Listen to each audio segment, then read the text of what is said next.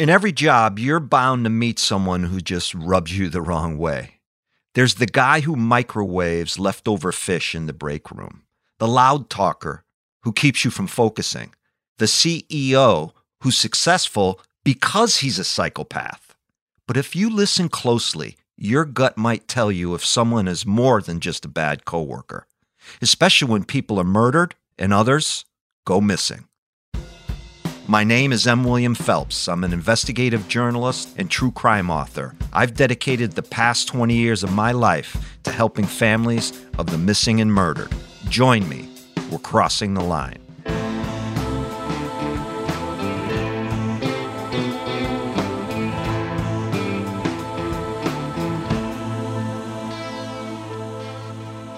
The Otis National Guard Base in Buzzards Bay, Cape Cod, has a very particular use to the U.S. government. According to a public description, its primary mission is intelligence, and the kind of information they gather there is of the utmost importance. These secrets go all the way to the top. Let me tell you, this is not just any airbase. It's here at Otis Air Base early in the evening on Saturday, September 27, 1997, that this week's case begins. A truly heartbreaking true crime story that starts with a phone call. I, however, first became aware of this case after an email. I get a lot of people writing to me wanting to tell me their stories. It's quite humbling, and I love it. People see my work on Snap, Deadly Women, Dark Minds, or any number of the true crime shows I appear on, or they might have read one of my books or heard me on a podcast. And a little while ago, I heard from a guy who had a story he needed to talk about. It had been weighing on his heart for decades. And I'm just going to have my producer, Catherine Law, who you've heard chime in at times here on Crossing the Line, read that initial email from my source. Hello, Mr. Phelps. During the month of September 1997, I worked as a civilian contractor for the 102nd Security Police, located at Otis Air National Guard Base on Cape Cod. While working Central Control, I received a phone call from the Lowell Police Department. This phone call was regarding a fellow employee and a murder. It's a story that I've been living with since it happened. I was involved from the first phone call all the way to testifying in front of a grand jury. That email intrigued me. So I set up a time to talk with this guy. And what he told me that day shocked me. So tell me who you are. John Curry. I work currently for the Bosco County Sheriff's Office. And at the time of this incident, I worked for the 102nd Fighter Wing. And tell me a little bit about the Fighter Wing where you worked. I was a civilian contractor. I worked there for 8.5 years. I worked air-based ground defense. I was guarding a alert area where they had 4 F-15 aircraft on standby to do intercepts off the coast, the East Coast. They also flew to 9/11 to the World Trade Center in New York. They were the first aircraft on scene at that time. Doing base patrols, making sure hangars, aircraft was secure, that nobody was on the flight line that didn't belong on the flight line. Just security work. The type of horrific circumstance John Curry found himself embroiled in can really happen to anyone at any time. Because in the end, really, we might see someone every day, but do we really know the people we interact with in our everyday working life? I mean, you can be next to someone in a machine shop or in a cubicle all day long, every day, for years, and really know nothing about them. That's the point I want to make here. The base John describes is an important spoke in the wheel of our security in the United States, located where you'd least expect it. As you can imagine, there was a certain amount of trust among those who worked there. After all, dealing with national security, you'd think your coworkers were vetted to high heaven. But John goes on to explain there was one guy he worked with who, by most accounts, seemed kind of off. Somewhat elusive and aloof, at least to some. How did you meet Peter Contis? He was a co-worker at the time. Tell me about him. What kind of guy was he? What did he do? He did the same thing I did, but he was Air National Guard Reserve. He's a full-time reservist for the Massachusetts, well, at the time, the Massachusetts Air National Guard. I believe he was a technical sergeant. And what kind of guy was he? Personally, I didn't care for him. How come? Kind of pompous. I guess trying too hard to be a macho man, a tough guy, a know-it-all, more or less. I just would talk to him in passing. We had a break room. We'd sit down and eat our chow, our dinner. We worked the same shift together. We both worked the 3:30 shift. And, in passing, I would talk to him, but I wouldn't go out of my way to have any kind of conversation with him. Peter Contos was 32 years old in 1997 when he and John Curry worked together.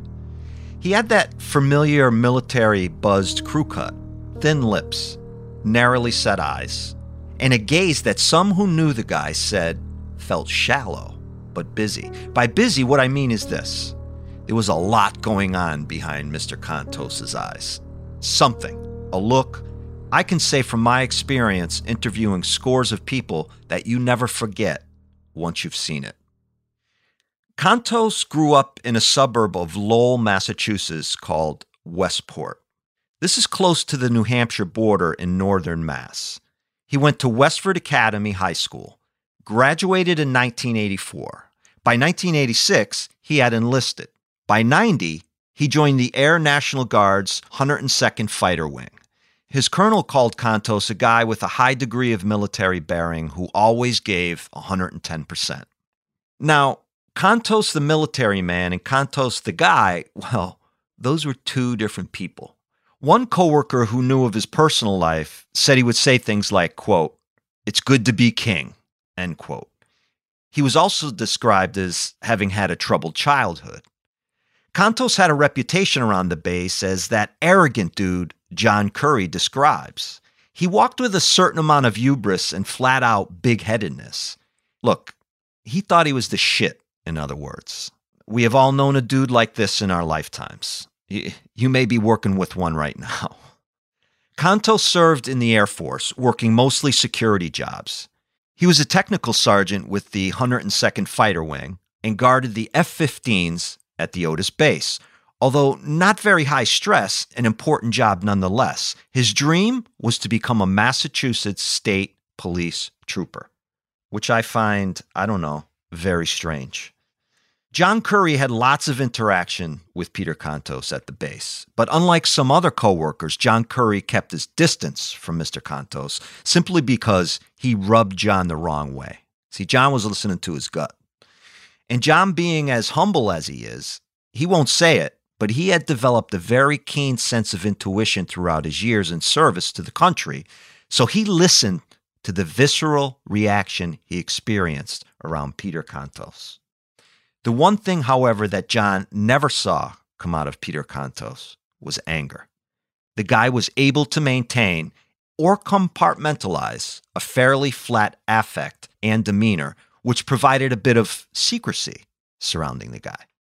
Peter kept his personal life a mystery in some ways. He was very much guarded where that part of him was concerned. Yet the one thing he made very clear to everyone at the base, his feelings about kids. We were sitting in that break room at the table one night and having our dinner, chow. I had just had a son myself. He was at the time, he was born in 94. So he was like 3-4 years old. And we're talking about kids more or less. And he kind of snickered a little bit, said, kids, I'll never have kids. At the same time he worked at the base, Peter Contos also moonlighted at a nearby mall as a security guard. Kind of like Paul Blart from Mall Cop. I'm really happy about that reference. There, his co-workers would later say he projected a different type of persona. He bragged about himself a lot more, especially his personal life, and he talked about the kind of player he was, for example, where it pertained to women. And it kind of makes sense in hindsight that Contos was one person at the base, another at his other job. This was a pattern in his overall life. It's this inconsistency in Peter's personal life that becomes the catalyst for what's to come.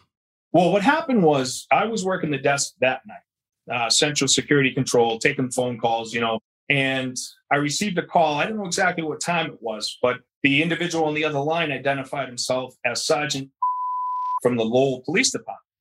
I said, okay. And I didn't, recognize the name or the voice or anything. So I said, how can I help you, sir? And he says, he asked if we have a Peter Contos working at the base. I said, we do, but he's not currently working right now. And he asked, and I'll never forget, if he owned a maroon colored Dodge Omni. It was a hatchback. I said, yes, he does. And he's not there right now. I said, no, is there, can I take a message to pass along to him, or you don't want to leave your name or something? He goes, well, he didn't really want to. And then he's, I asked, what is this in regards to? And he said that Mr. Contos was wanted for questioning in the murder of his wife and disappearance of his 2 kids.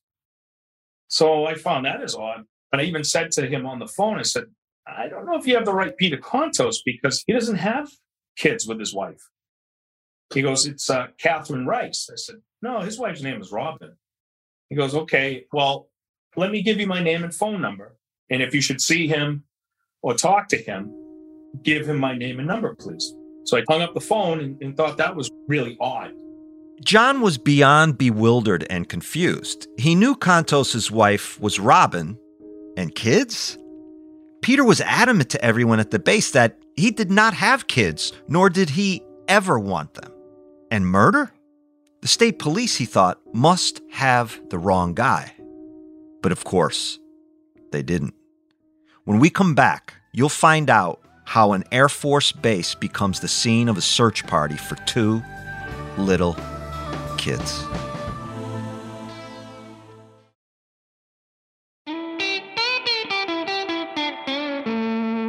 The murder of his wife.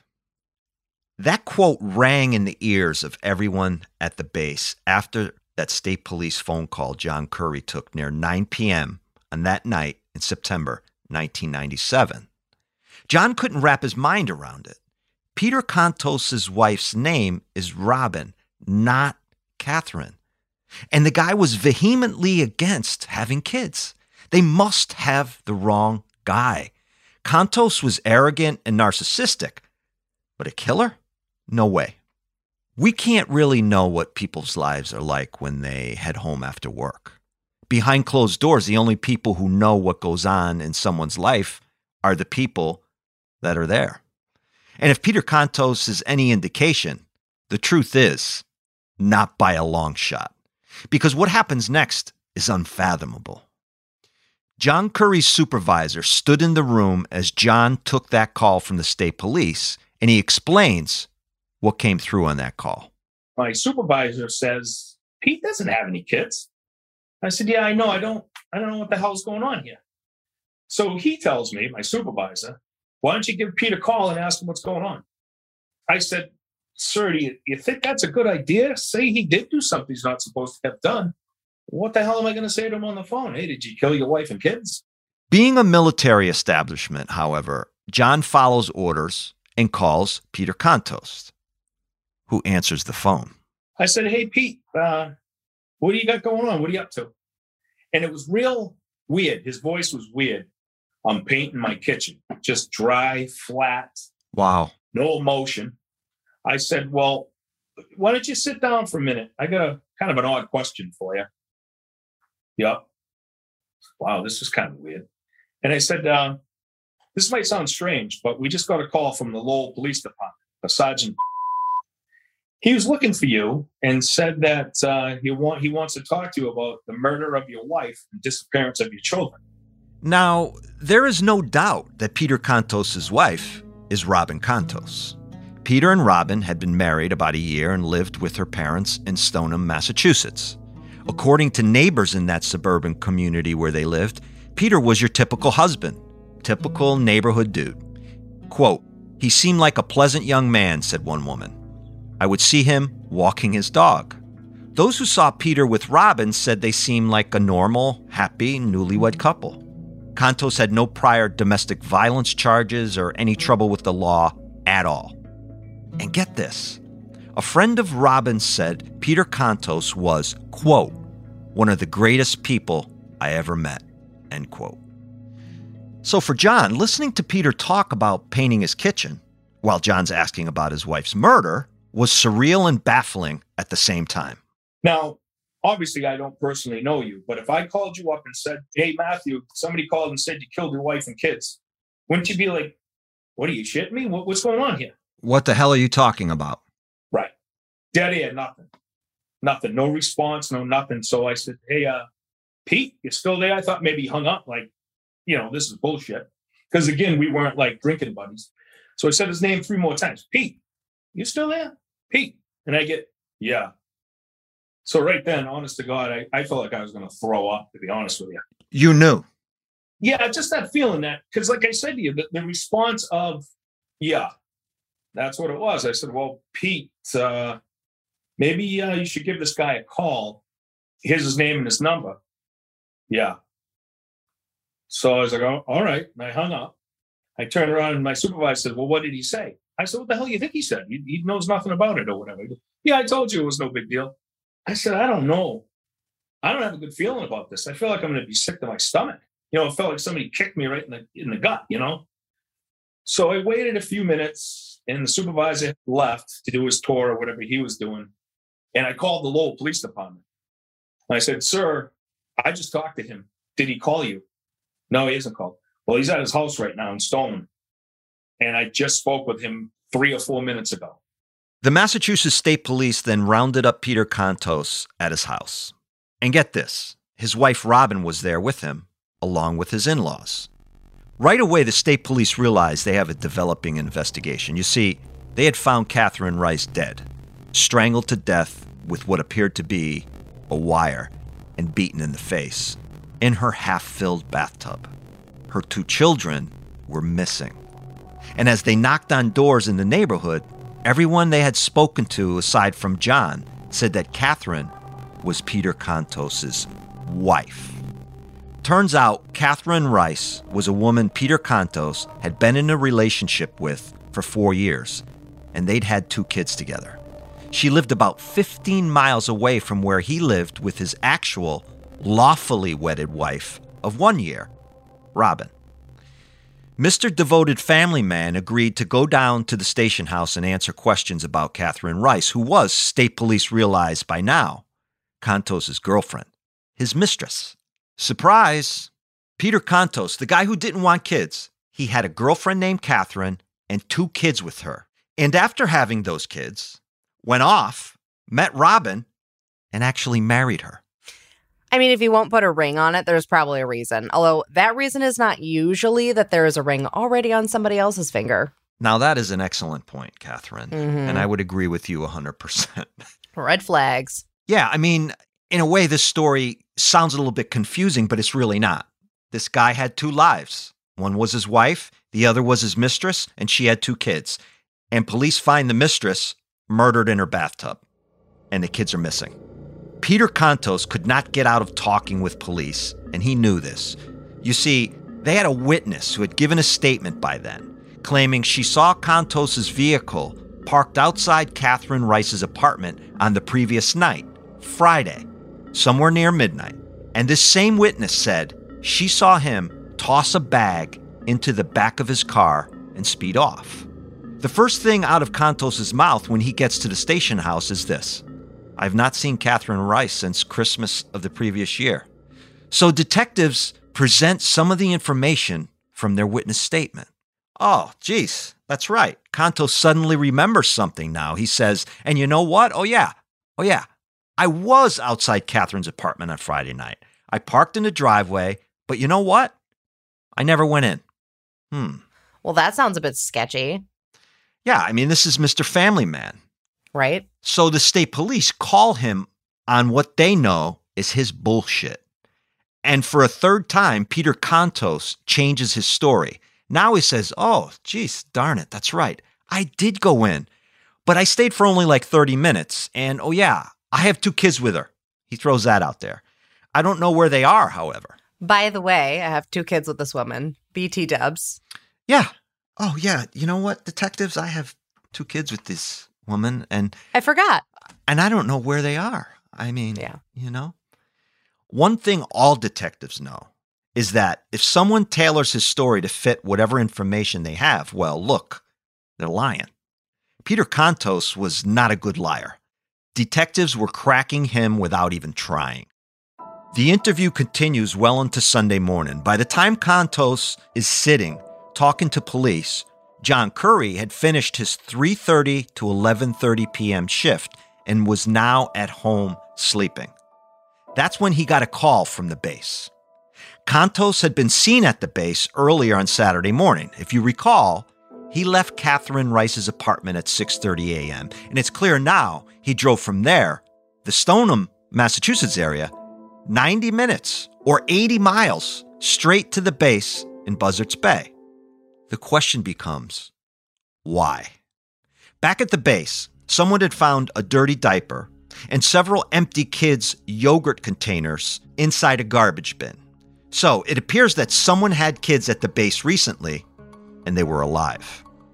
Everyone involved was now praying those kids were okay, and a massive search party forms at the base.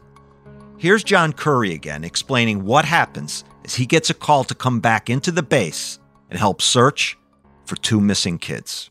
So I lived maybe 10, 15 minutes from the base. So I got dressed and flew into work.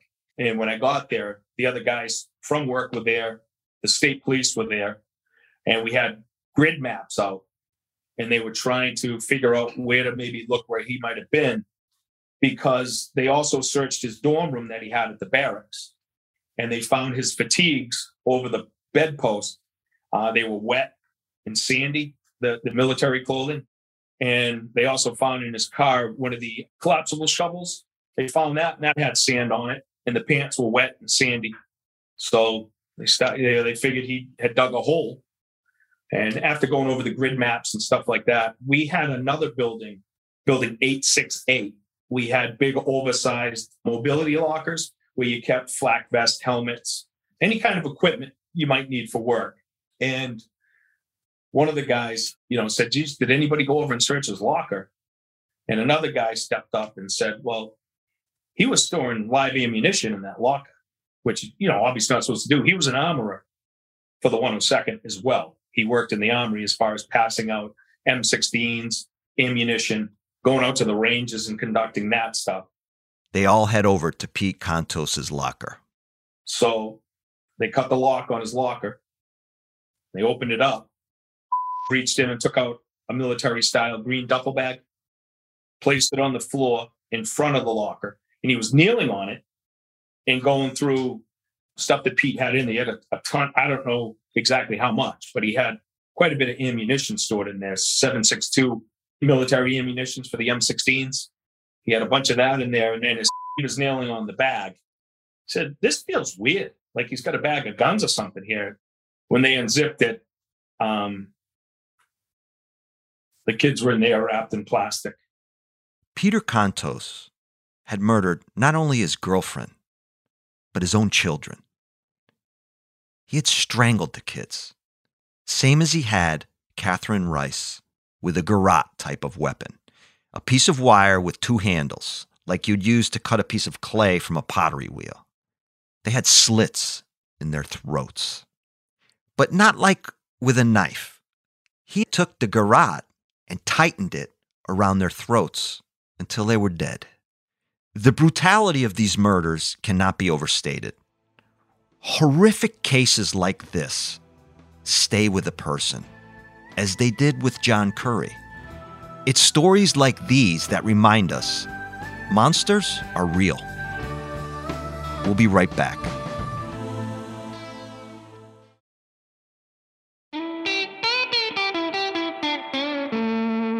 I often stay away from these stories because of this very thing, the heaviness and sheer madness, the weight this stuff has on the heart.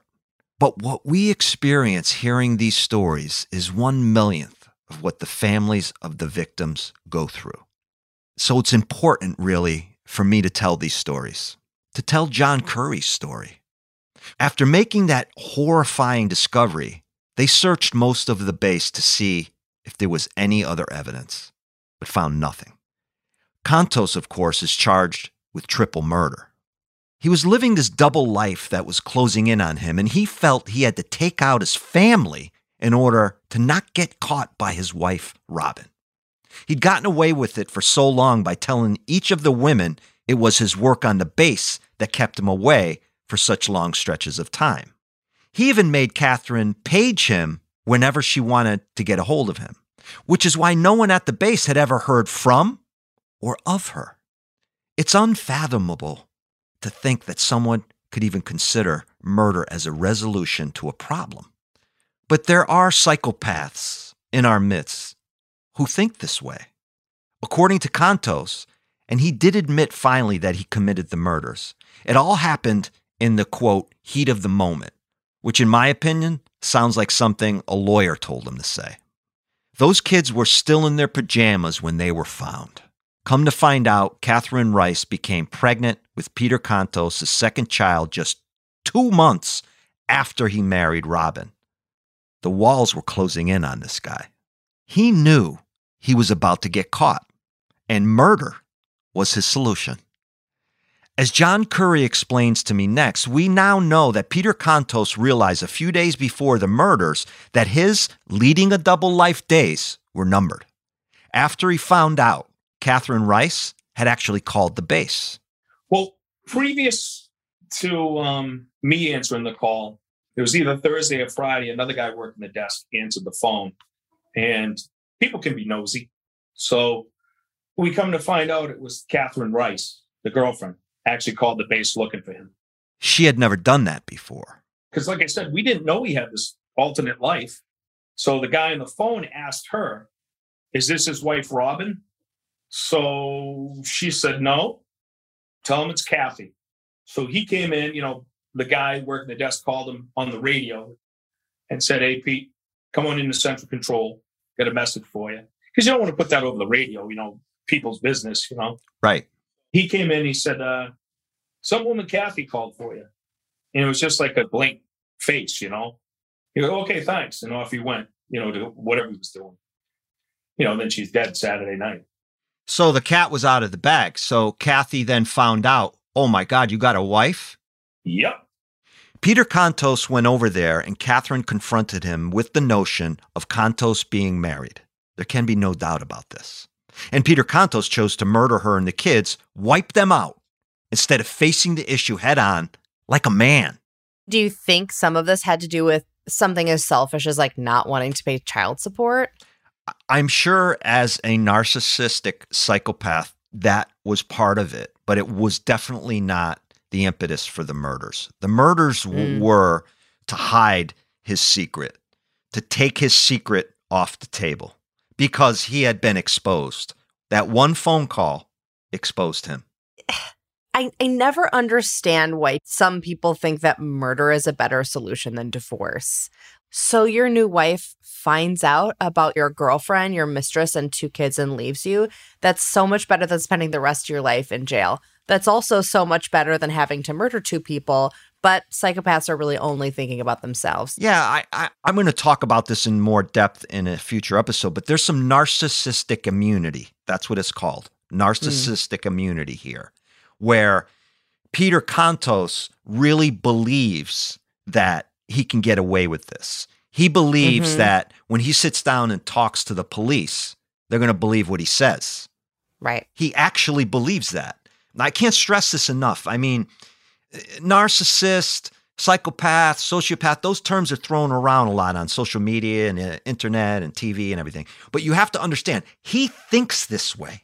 He doesn't think logically, like, oh, if I do this, this will happen, and then this will happen. He thinks, if I do this, they're going to believe what I say.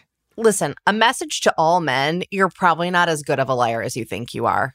We can always tell. Exactly. We know. Exactly. The truth always comes out. Yep. That's what my ex-wife used to say. The truth always comes out. Oh, that's what I tell my husband constantly. I'm like, I always know. I know when you're lying. I do. Never want to hear that as a man, ever. Peter Contos was convicted on 3 separate first-degree murder charges. Benjamin Rice was 4 years old. His brother Ryan, just 2 months old. 2 months old. Catherine Rice was 35.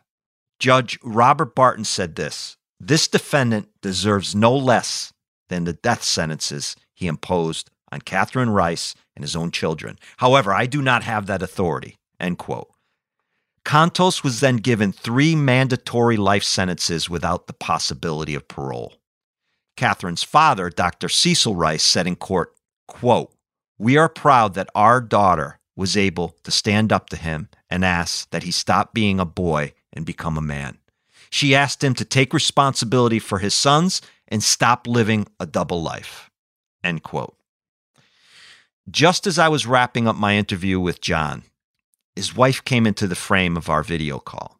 We didn't know, but she was actually right there supporting him the whole time while he was talking about all this stuff.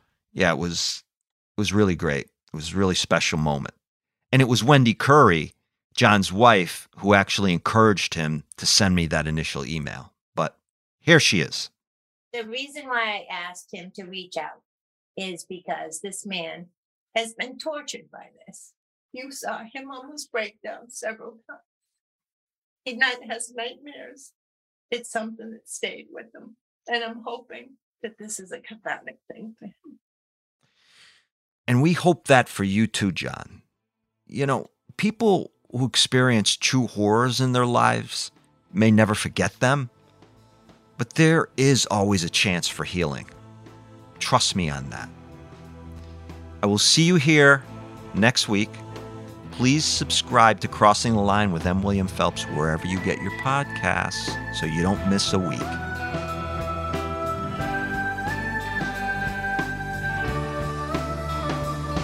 Sources for today's episode include Convicted Killer Gets 3 Life Sentences, Peter Contos' Secret Lives Collided, Bringing Tragedy to 3 Families, and Accused Killer Led Double Life, all from the Associated Press.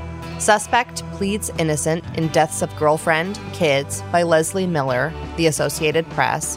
Murder Victims Laid to Rest in Emotional Ceremony, Patrick Collins, the Ottawa News. Police Say Suspect Led Double Life, Dan Vasquez, Globe Staff, the Boston Globe. Commonwealth versus Peter Contos, Supreme Court of Massachusetts, Middlesex Decision, and Phelps interview with witness John Curry. Crossing the Line is a production of iHeartRadio. It's executive produced by me, M. William Phelps, and iHeart executive producer, Catherine Law. Special thanks to producer Rose Bacci and EP Christina Everett. Audio engineering, original music, and sound design by Matt Russell. Additional thanks to Will Pearson at iHeartRadio. The series theme, number 444, is written and performed by Thomas Phelps and Tom Mooney. For more podcasts from iHeartRadio, visit the iHeartRadio app, Apple Podcasts, or wherever you listen to your favorite shows.